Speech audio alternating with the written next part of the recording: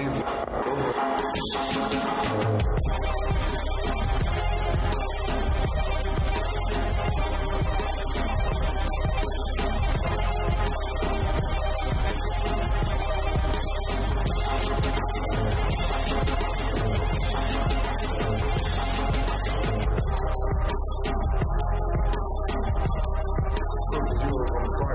is Triple Zeros. I'm your host, Josh Buchalter. Follow me on Twitter at JoshGBuck.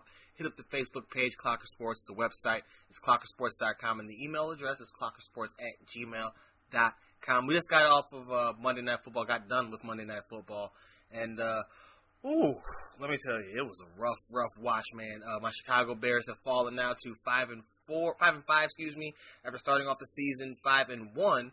4-game skid into their bye week with the Green Bay Packers waiting on the other side.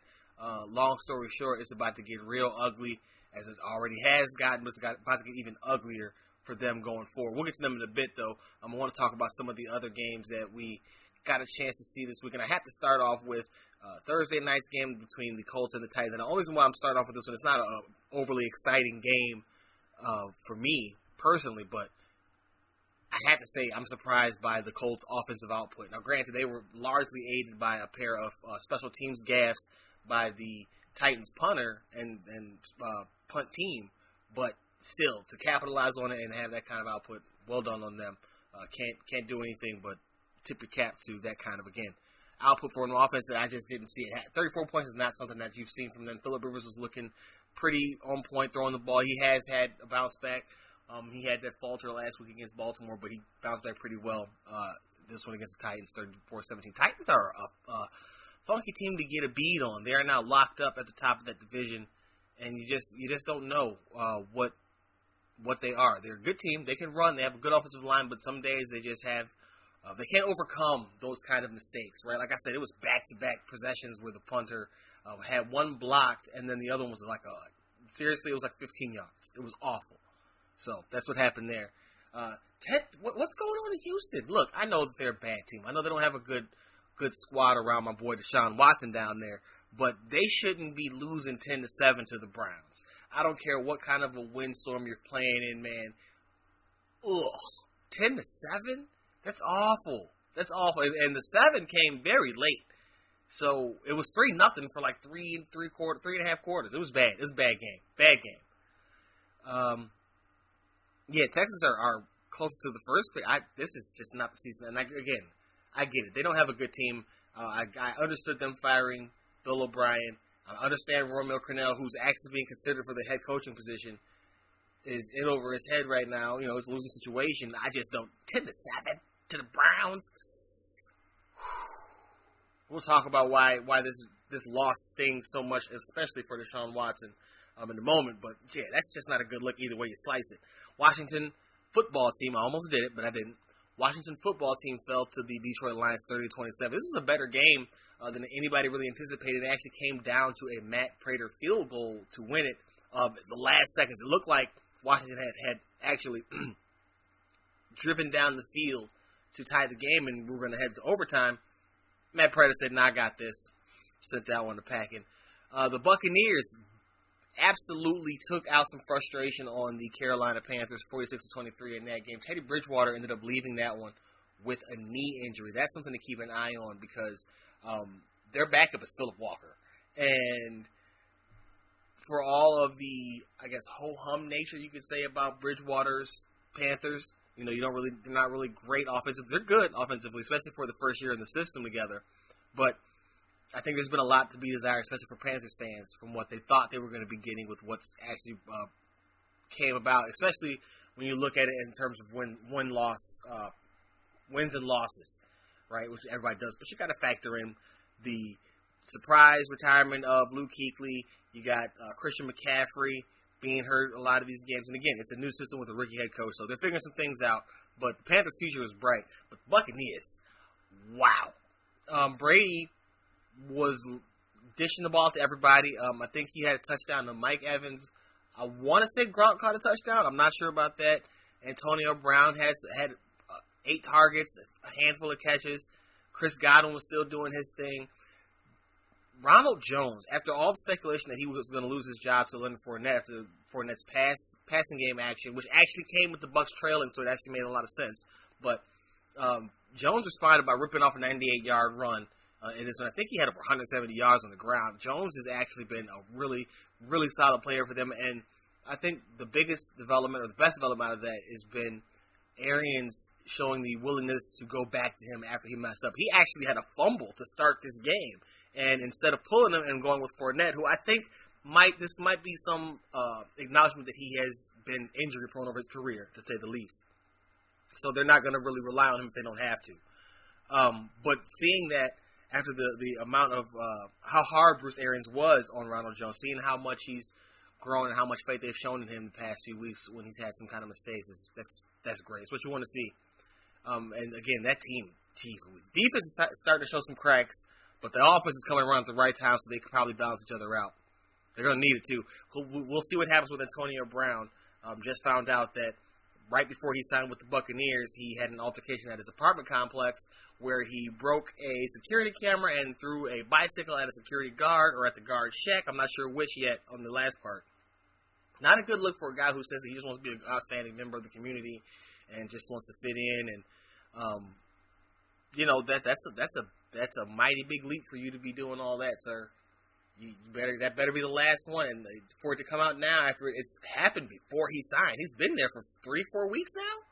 It's just now coming out, and he's avoiding criminal charges. So I mean, I guess that's why it's just now coming out. But it's still not a great look for a guy who's got the reputation that he has. Buccaneers, though, man, they might have the division to themselves, and we'll talk about that more in a moment. But Buccaneers are hitting their stride or regaining their stride, whatever you want to call it, at the perfect time. Philadelphia Eagles fell to the New York Giants. The NFC East is an absolute shit show. And I don't think there's any other polite way to put it because you got a team with 3 wins leading it right now. And honestly, I said 6 was going to win the division a couple of weeks ago. This could be a 5-win thing. Like, I'm not even trying to be funny right now. There's a good chance that nobody's getting the 8. I don't see 8 happening at all. You're not getting it from Dallas, right? It's Alex Smith winning you, 5 more games, 6 more games for the football team? They just lost, like I said, to the Lions. Is Philly might do it. Maybe Philly pulls it up, but they're losing to the Giants. So, I mean, what do you... And this is with Carson Wentz getting some weapons back and Jalen Reagor getting healthy. Alshon Jeffrey made his debut, or maybe not his debut, but he definitely was getting some run out there. You got Zach Ertz on the way back. He's not back yet, but he's on the way back. Miles Sanders played. Boston Scott was contributing. And the Giants. Listen, I don't know what's going on with the Giants. I don't know. I kind of feel like this was maybe some payback for last time around, but they definitely shouldn't have won this game. We talked the last episode or episode or 2 ago about how you could see Justin Fields and Trevor Lawrence in one way, shape, or form, one order or the other, going 1-2 to both New York teams, and they have a new quarterbacks. Well, if they're winning games, they're going to mess that all up. And truth be told, dude, Daniel Jones ain't it. Now, granted, maybe I'm just one of those people who's now impatient, considering my own team's quarterback situation, but Jones is a guy who doesn't take care of the football enough. I almost would rather have a quarterback be a little too safe than one who's constantly risking it without you being able to see what he was trying to do, right? Like a Josh Allen. He has boneheaded plays, but a lot of his boneheaded plays, you could see where he was going with that, why he tried to pull it, what he was trying to accomplish. Daniel Jones is much like Mitchell Trubisky, where there are some throws you're like, what the hell are you doing? What the hell was that?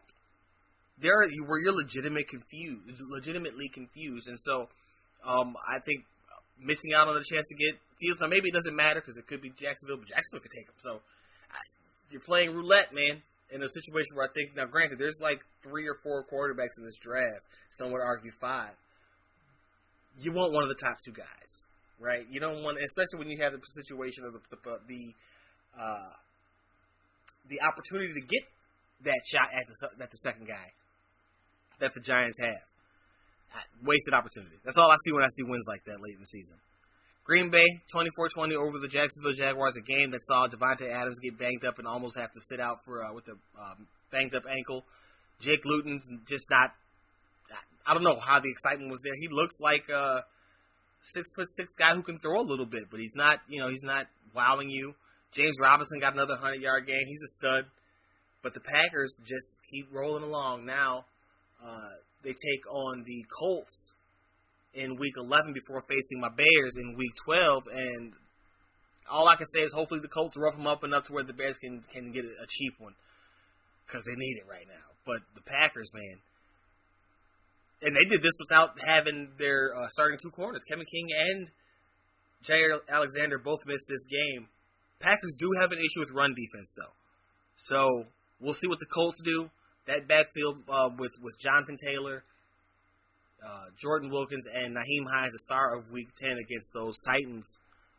We'll see what he can do, and those guys can do against the Packers next week, because they were letting Jacksonville just gash him. James Robinson was just gaining yards. That's all he was doing. I'm not sure. He may have had one or two carries that lost yardage, but he was going forward most of the day, and for a little bit there, put a scare into the Packers. It was close. It got really close. Too close for comfort, I would say that. And so you just have to wonder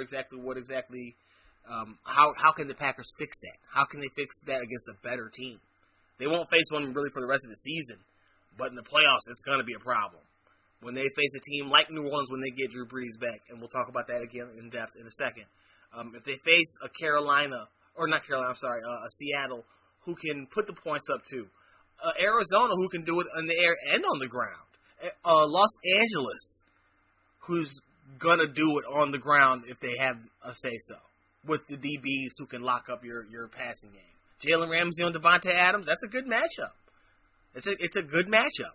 I'm not worried about it if I'm the Rams, right? I'm not scared of it. Devontae's a stud. Second best receiver in the league right now, in my opinion. Only second to my boy DeAndre Hopkins, who we'll talk about next. But in the playoffs, when a team can run, that's going to be a problem. Especially when the Packers' offense is such a funnel between Adams and Aaron Jones in the backfield. Now, granted, you got Jamal Williams who contributes. Marquez Valdez-Scantling had a huge week.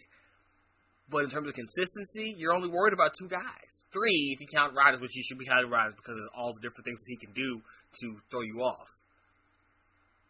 They need to fix that.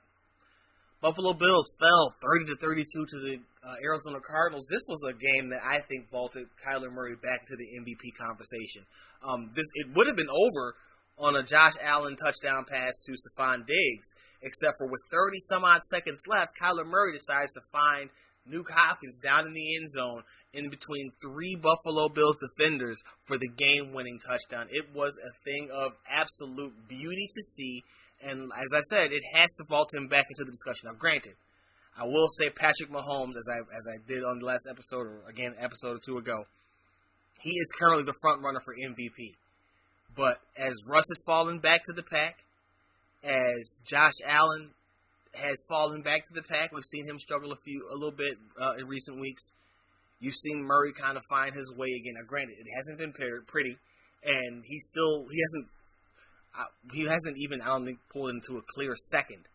But he's back in the conversation. And again, listen, before you jump on me, I already said, since I was the one who initiated this train, who started it in the first place, pulled out of the station, I reserve the right to jump back on should it start back up again. We'll see what happens next week. I forget who they play next week, but we'll see what happens with the Cardinals going forward. But Murray definitely with this throw put himself right back into the MVP conversation. And in the meantime, they also shot a one hell of a ad for Jordan Brand, because cameras everywhere got Nuke's glove, which was Jordan Brand, in between the Bills players, which was all Adidas. I think there's one Nike glove there as well. So, that's free pub right there, and that's going to be a commercial. I don't care what you're saying. It seems that the Cardinals will play the Patriots. That would be another W right there that could possibly help Murray continue to ascend and, again, regain some footing in that MVP race. Now, you keep on going. You got the Los Angeles Chargers fell to the Miami Dolphins. Miami is now 6-3 this season. The Miami Dolphins are 6-3, 3-0 with rookie Tua Tagovailoa, and I just learned how to say that properly because I was one of the people criticizing everybody. It's Tagovailoa. It's Tagovailoa. There's an N sound in there. I'm not Samoan. I apologize. I got it right now. Point being, they're 6-3, 3-0 with Tua, and I know Ryan Fitzpatrick is just a little bit salty because part of him had to hope that there would be a chance that Tua would be in over his head so that Fitzpatrick would get another chance. Now, that's the selfish side. I don't think he's that way overwhelmingly, but I think that has to be there, right? You're a competitor. That has to exist. Well, while he hasn't lit it up, Tua has at least gotten them, like I said, 3 straight wins. And that defense, though, that defense is playing lights out. Even as they're going with a rookie, undrafted, or late-round draft pick in Salvon Ahmed at tailback there with Myles Gaskin out. They just cut Jordan Howard. This team's finding ways to do it. Brian Flores, and they have Houston's pick. That's the other part about Houston. Like, you might as well go out there and be good, fam, because you don't even have your first-round draft pick. Oh, it's so sickening. It's so sickening. Anyway, Miami holds the Texans pick, so they can get good right now and still enjoy a high-round pick, which they should use an offensive lineman or maybe a weapon. Maybe Jamar Chase comes down to South Beach. Who knows? Chargers, though, they should not be hanging their head despite the fact that they are struggling to find wins with Justin Herbert. They have suffered a tremendous amount of losses on the defensive side of the ball, including trades such as the one of Desmond King. But you just they have to. It's so Chargers that they keep finding ways to lose these games, keep losing games that you would think that they should win. Now, this one maybe not so much as in past weeks, but there's a lot of problems there for that team. Justin Herbert's going to be good. Much better than I thought he would be. I want to see Anthony Lynn get a chance to correct this, but they got to fix some stuff with. They got to get healthy more than anything. Bosa missed some time. Like I said, Derwin James is out. Secondary's been kind of pieced together. Backfield's definitely been piecemeal because you're missing Austin Eckler. Justin Jackson just got put on IR. You're running Kalen Ballage out there, who's actually doing some decent work, by the way. But that's not a recipe for success at all. So, Chargers have hope, but they got some things to clean up, so they're a couple years away. That sounds about right. The Denver Broncos took on the Raiders. The Raiders came away with a 37-12 victory in that one. Josh Jacobs, young man rumble, found the end zone in this one after it had been somewhat of a drought for him. It's been kind of a down year for him. But the story here, more than anything, is Drew Lock is banged up again. He has some busted up ribs. It is questionable whether or not he'll be able to make a start next week for the Broncos. This has been a rough season for them, too. They lost Bradley Chubb, started the season slow because of an ACL from last year. They lost Von Miller.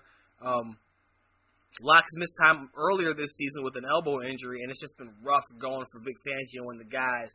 But they're a tough group. I hope he gets another shot to get it right, too, because I think they have something brewing there, especially with that receiving core. Cortland Sutton's a guy who tore his ACL a couple of weeks back, and this is 5 weeks now back? I don't know. Maybe he only played 2 games. Cortland Sutton's been gone for a long time. They have a really talented team, but half of the talent is gone. So hopefully Fangio gets a chance to work that out. The Raiders, though, again, dark horse team to make the AFC Championship game. They play a very boring style of football, but it's very effective. They're going to pound game. They're going to try to beat you deep every once in a while with a few shots off play action. The defense isn't really conducive to that, but when you control the ball the way that they do, if they're successful with their offense, it takes a little bit of the pressure off of the defense to have to be stout in any way, shape, or form because they're really not capable. But again, they're much better than I think many of us want to give them credit for. So that's good to see.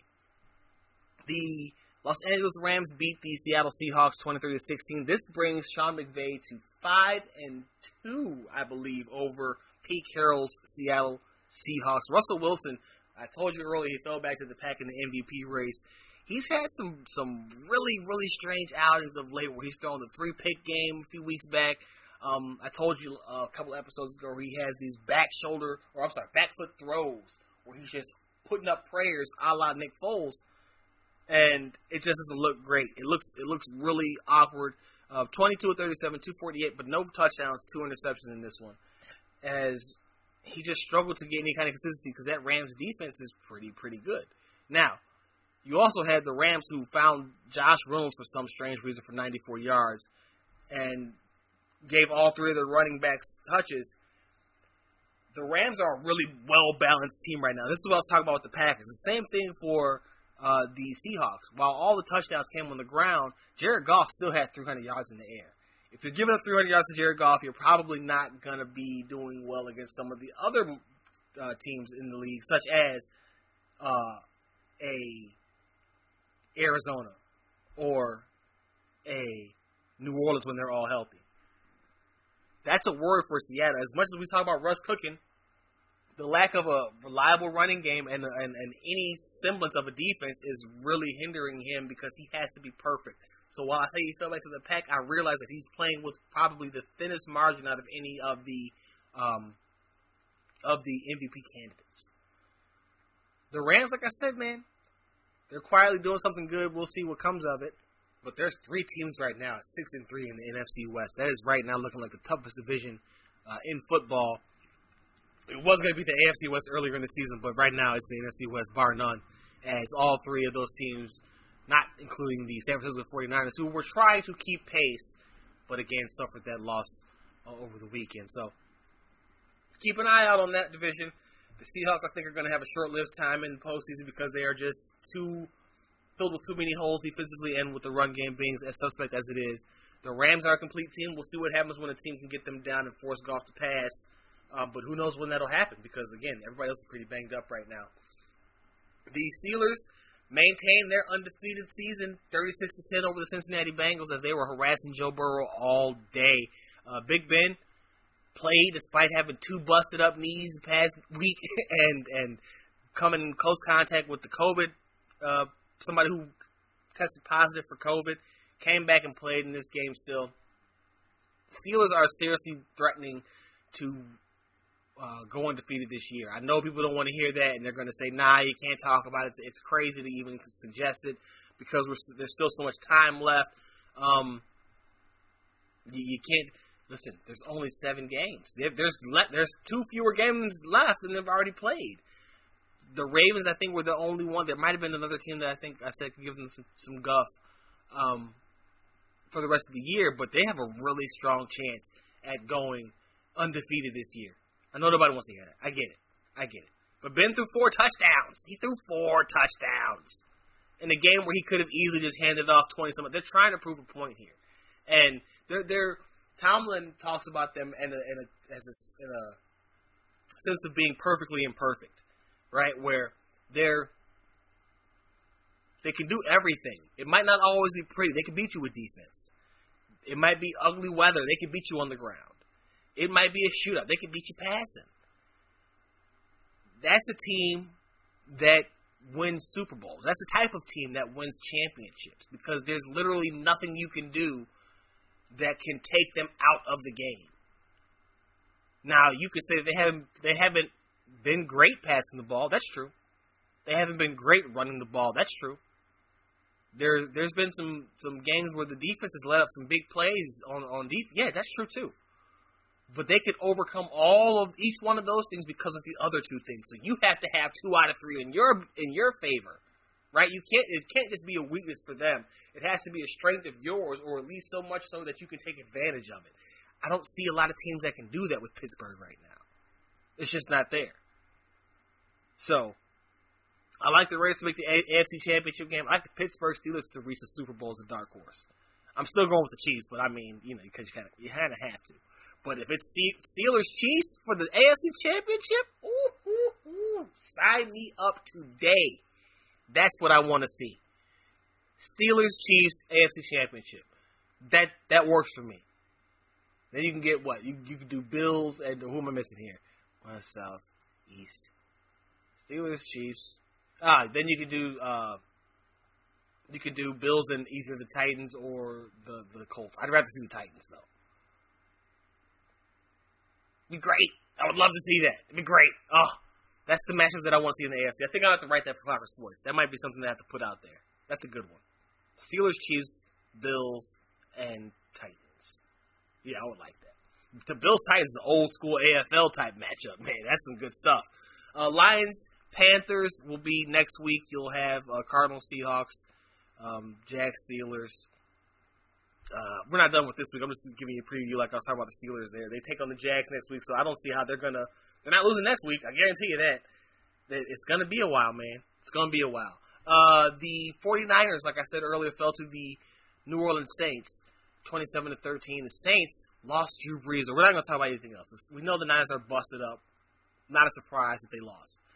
The Saints, Drew Brees took a hit that looked rather innocuous from Sean Street from the San Francisco 49ers. Got flagged, Street did. Didn't really seem like it was worthy of a flag, but whatever. But Brees kind of got up slowly, walked gingerly to the sideline, played the rest of the half, and then at the second half started, you saw him talking to Sean Payton and kind of pointing to his side. Come to find out, he's got 5 cracked ribs, punctured lung, and he's in a bad way, set to miss 2 to 3 weeks optimistically. That means we'll see my boy Squints Winston come in there and perhaps parlay this into eating a W and a Teddy Bridgewater-esque contract next season. You recall Bridgewater stepped in for 5 games for Brees last season and got himself a $63 million contract with the Carolina Panthers this year.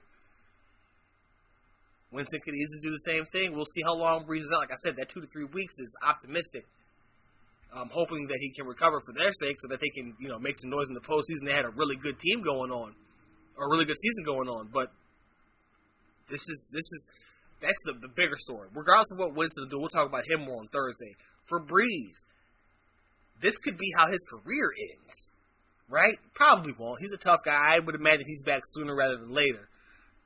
But it's not out of the realm of possibility.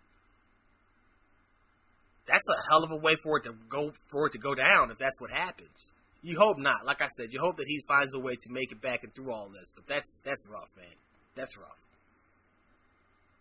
The New England Patriots beat the Baltimore Ravens in a surprise 23-17 as it was old school running quarterback versus new school running quarterback. Cam Newton showing Lamar Jackson what's what, and what ended up being a torrential downpour. It's pretty cool to see. Like I said, it looked like some old school 2000 AFC Championship type stuff, Jamal Lewis days, where you had Patriots just kind of moving the ball on the ground. Damian Harris, Rex Burkhead, and Jacoby Myers were the guys who were just doing it, and Cam Newton. The Ravens offense, they tried to diversify. Willie Snead got involved. He made the Week 11 waiver wire for Clocker Sports, so be sure to check that out. But it wasn't enough. And you see that this people blame Lamar for not being a good enough passer, but his offense is so limiting. There's not a lot for him to do. We can talk about they only run him, and I'm always been a proponent of I want to see a quarterback fail in those offenses before I say they can't run them. Let me see him fail at it, and you get the code. Well, you got to put him in position to succeed. Well, this ain't it. So don't limit him. Open it up. I think that though will reveal that they actually need some more weapons on that team for him. That's another issue that I have whenever they get running quarterbacks. You see it with New England and Cam. Putting the quarterback back there that is a weapon with his legs doesn't eliminate the fact that you have crap around him. If that's what's going on, then you got to fix that, because otherwise your team's still going to falter when it matters most. They can only elevate so much, especially as they get older in Cam's case. Or if they're still limited. I'm not going to lie. Jackson has his limitations as a passer, but he's a much better passer than we've seen. He just doesn't get to display it because their offense and what's around him. That's just pure and simple. Why do you think they were trying to bring in Dez Bryant? Come on now. And then the Bears. Embarrassing the entire city of Chicago on Monday Night Football. They were 4-0 against the Minnesota Vikings and a few other big streaks and records that they had going in. It was like 69 and 7 this season for teams allowing 19 points or fewer. All types of positive numbers in this game when you allow 19 points or fewer, and the Bears threw up the duddiest of duds. They have 13 points. Their offense scored 6. Cairo Santos is still the Bears kicker. That touchdown came from Cordero Patterson, former Viking, on a kick return. This team is god-awful. And I wrote as much for Last Run on Pro Football, and we're running out of pejoratives for these Bears. There's not much left that you can say to make anything, to make it better. You kind of just hope for it to end. They slink off into their bye. Like I said, they come out to the Packers, waiting to get smacked by Green Bay. They got Green Bay twice in the second half of the season, by the way. You got to face Minnesota again in Minnesota. I don't know what is left for this team. You've seen them, and Lawrence Holmes tweeted this out. Lawrence Holmes goes 670 The Score here in Chicago. Tweeted out that you've seen them trade for a quarterback, you've seen them sign a quarterback in free agency, you've seen them draft a quarterback. 0 for 3. Pace has now hired 2 head coaches. 0 for 2. You've now had 2 play callers this season. Granted, it was a 1-game sample for Bill Lazor, but we know what he is. I'm going to just step out on the limb here. 0 for 2 there, too. Your free agency has been, at least this year, we'll keep it to this year, bad. Foles was not a good trade. You guaranteed him 20-some-odd million. Hopefully he recovers quickly. He was not the answer at quarterback. Robert Quinn, 30-some-odd million. Man has 1 sack. You keep hearing the right. He's close. He's one of the closest in the league. He's close. Nobody gets closer to a sack than Robert Quinn. He's close. He's getting close. He's really close. Finish it. He was the highest pass rush win rate the past couple of years. He was a stud for Dallas. I thought at first I was thinking maybe it was some, DeMarcus Lawrence was taking all the attention away so Quinn could actually do stuff. Well, DeMarcus Lawrence still ain't doing nothing, so that ain't it. And Mack is actually doing something, so hey, it's not, whatever the hell's going on right now. You could have kept Leonard Floyd for this. He'd be younger, cheaper, and you would still have some upside to him. Granted, Quinn's played the run better than we expected, but he's not giving you crap for pass rush. You got less, or you got more, out of Floyd. What are we doing? This is Pernell McPhee all over again. How fitting would it be for Pace's tenure to have began with Pernell McPhee and end with Robert Quinn? Oh. That would probably be the best thing ever. Just fitting. Full circle. Time is a flat circle. It's ugly. It's ugly up there at House Hall. They don't seem to have any clue as to how to fix it. That's what's most disheartening about all of this. What are you going to do to fix it? There's nothing you can do because you've had chances and you still can't fix it.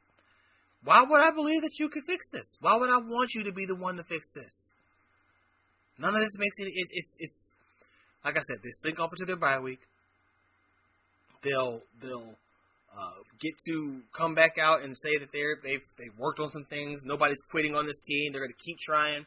They're going to hope and pray that Trubisky's healthy because they don't want to start Tyler Bray. I worry about that, though. I worry Mitch comes in and they play well enough to win a couple games that they actually should lose and miss out on a premium draft pick. I mean, they haven't done great with him anyway. If they don't clean house, I don't think it'll matter much. But you don't want to hurt the next regime's chances either. Then the ultimate question, and I'll leave it at this one. Does firing Ryan Pace even solve the problem? Somebody hired Ryan Pace over Chris Ballard. That's where we're at. George McCaskey has to make a decision. I don't know if we're trusting him to make a decision. I don't know who you could get to relieve him of the decision-making power. But that's where we're at. Not great, folks. It's not great. Tough time being a Bears fan. Switching gears over to the NBA, we are officially at Draftsman's Eve, right? We are hours from the draft. We are no longer days, not even a day. We are hours now from the draft, and we still don't know who's going number one. I absolutely love this. I love it, and I love this on the macro and the micro. I love it for my Bulls because there's a lot of chatter of what the Bulls are going to do at 4. Are they trading up? Are they trading it for a pick? Are they trading back? Are they keeping it? What's happening? No one knows. It's exactly what's happening at the top of the draft overall, and I love that. Granted, we don't have the surefire generational talent in this one, but you're going to get a solid player if you're in the top half, I believe, maybe in the first round. It'll be a lot closer than most drafts because there isn't that top, clear-cut, number one supreme alpha player. But I love pundits running around with their heads cut off like chickens. Running around like chickens with their heads cut off. That sounded really gruesome and much more brutal than I meant for it to be. We could see any one of James Wiseman, Anthony Edwards, or LaMelo Ball go first overall to the Minnesota Timberwolves. Since Chris Paul's now in Phoenix, and we'll talk about that, there's no longer going to be a Devin Booker to Minnesota deal. At least not this year. Anthony Edwards makes sense. Off ball, he can play, he's a 2-guard. He can play with D'Angelo. Wiseman's interesting. They need an interior presence because Cat's more of a perimeter player. But you do have Cat. He can do everything. So do you need Wiseman? Do you take Wiseman? At 2, what's going on with Golden State? Are they staying? Are they taking Wiseman, Edwards, or Ball? Is Ball going first? I doubt Ball goes first now. I don't see him playing with D'Angelo. Does he go to Golden State? That's an interesting fit. I wouldn't mind that one. Charlotte, I doubt he goes to Charlotte. Charlotte's rumored to be in love with James Wiseman, which I don't like because I want Wiseman to fall to 4. But I feel like one of Wiseman or Ball will be available at 4 for the Bulls. Now, there's rumors that they want Killian Hayes over LaMelo Ball. There's rumors they want Denny Avdija over LaMelo Ball. As long as they got James Wiseman over Ball, if they're both on the board, I'm fine. I'm fine. I like LaMelo, but I hear enough people say that they don't like LaMelo that I respect to not be upset when people say that they would pass on him. That's fine. I get it. I totally get it. And I'm definitely not going to question people with, like I said, strong convictions who have opinions that I would trust on the matter. But it is interesting that there's so much in flux, and we are literally hours from the draft. Hours. And we don't know. We have no clue who number 1's going to be. Anybody who tells you that they know is lying. They're lying. It's great. That's what you want. I think that's what you want. Now, the draft's not the only thing that's happening. You still have, you actually have trade season getting kicked off in short order right now. The Milwaukee Bucks have made a couple of deals, acquiring Drew Holiday and Bogdan Bogdanovic from the Sacramento Kings. Drew Holiday coming from the New Orleans Pelicans. In exchange, they sent away Eric Bledsoe, Ilian Ilyasova, Dante DiVincenzo, and I always forget the young man's name. Wilson. I can't remember his first name. And Wilson. DJ Wilson. I want to say DJ Wilson. DJ Wilson and DiVincenzo went to the Kings. Bledsoe and Ilyasova and a slew of picks went to New Orleans. New Orleans has got a treasure chest of picks that's rivaled only by Oklahoma City. Oklahoma City traded Chris Paul, like I said earlier, to the Phoenix Suns. They got a treasure chest of draft picks as well as a couple of pick swaps, as well as Kelly Oubre. Kelly Oubre, SGA, and like umpteen first round draft picks. Okay. OKC is cooking something. I am intrigued by this. New Orleans is cooking something. I am intrigued by this. I like the aggressiveness of Milwaukee trying to keep Giannis. I like the acquisition of Bogdan much better than I do of Drew. And I like Drew, the player, better than I like Bogdan. I just like the fit with Giannis and what they need there in Milwaukee better with Bogdanovic than I do with Holiday. I like that they were able to get rid of Bledsoe's contract because it's a horrible contract. I just don't think it's enough for them to make a championship push like they think, especially if this other deal comes to fruition, and that would be James Harden finding his way to the Brooklyn Nets. In case you haven't been following this, there was reported angst between he and Russell Westbrook. Westbrook mostly wanting there to be somewhat of a culture shift with the Rockets, wanting there to be some more accountability. Clearly, that would be, I would think, directed at Harden because he's the one who sets the tone there. Harden reportedly wants out from the Nets now, turned down a $50 million contract extension, told them get him to Brooklyn. There's a couple other teams. Philadelphia is also in the mix there as well, but I'm reading that Brooklyn is the top of or bottom of the totem pole, but leader of the clubhouse for his desired destination. Now, they don't have to trade him there. They don't have to trade him at all. But they certainly don't have to trade him there. But if they do, whoo, buddy, listen. If you've been following for the past year plus, you know I am a big fan of what they've got going on in Brooklyn, and this would just further cement that in my mind as proof positive they've done the right thing there in their rebuild, reconstruction, however you want to call it, and further proof that the Bulls should try to emulate what they've done. Now, Bulls have set out on their own path. We'll see how it ultimately works out, but I am a big fan of how the Nets have kind of let the bad stuff play out, bring in somebody to reset the culture, build that up, and then go for the brass ring. I love this approach, and if they get Harden, listen, it's a souped-up version of what they had running there in OKC with Durant, Harden, and Westbrook.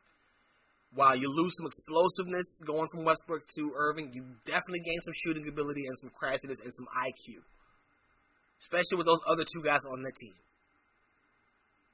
Interesting. Love to see it. Now, Harden's not the only one. Russ is also reportedly very much a hot commodity, with rumors of him going to New York. Not sure how that's going to work out, what that would look like, because there's not much around him there. It's just star power. Also, rumors of him going to South Beach. I would like to see him and Jimmy, just outwork you and out energy you for the entire game. If nothing else, make that what happen. We're not going to get CP3 to South Beach right now. Off the top of my dome during this recording, I can't think of anybody else I'd want to see in South Beach more than Russ. Make it happen, Pat. Get Jimmy another killer, another late game killer. I would have called him assassin, but he doesn't shoot well enough to be an assassin. But he does have that killer mentality, and they could definitely use that late in games. Victor Oladipo reportedly was going around telling other teams, players, can I come play with y'all? Basically saying he wanted to be traded there. He has come out and pushed back against that, saying that it's not true. Who knows? We know there's a rift there. We talked about it before the restart even happened and how he had chosen to opt out and make money and how I disagree that he coming back, because of what happened. He showed that he wasn't healthy. Looked like he might have re-aggravated it, and now is risking not having enough suitors to spring him out of there appropriately before next season. We'll see what happens with that, but that's definitely something to keep an eye on and not by any way, shape, or form something that I think the Pacers want with their new head coach and all that going on.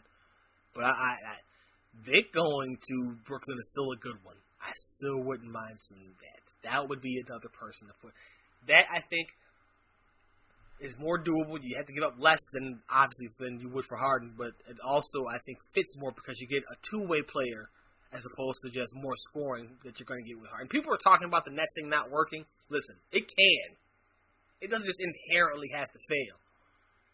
But it's going to take a lot from Kyrie and Harden for that to work. Durant's not the issue. Durant's the ultimate efficient.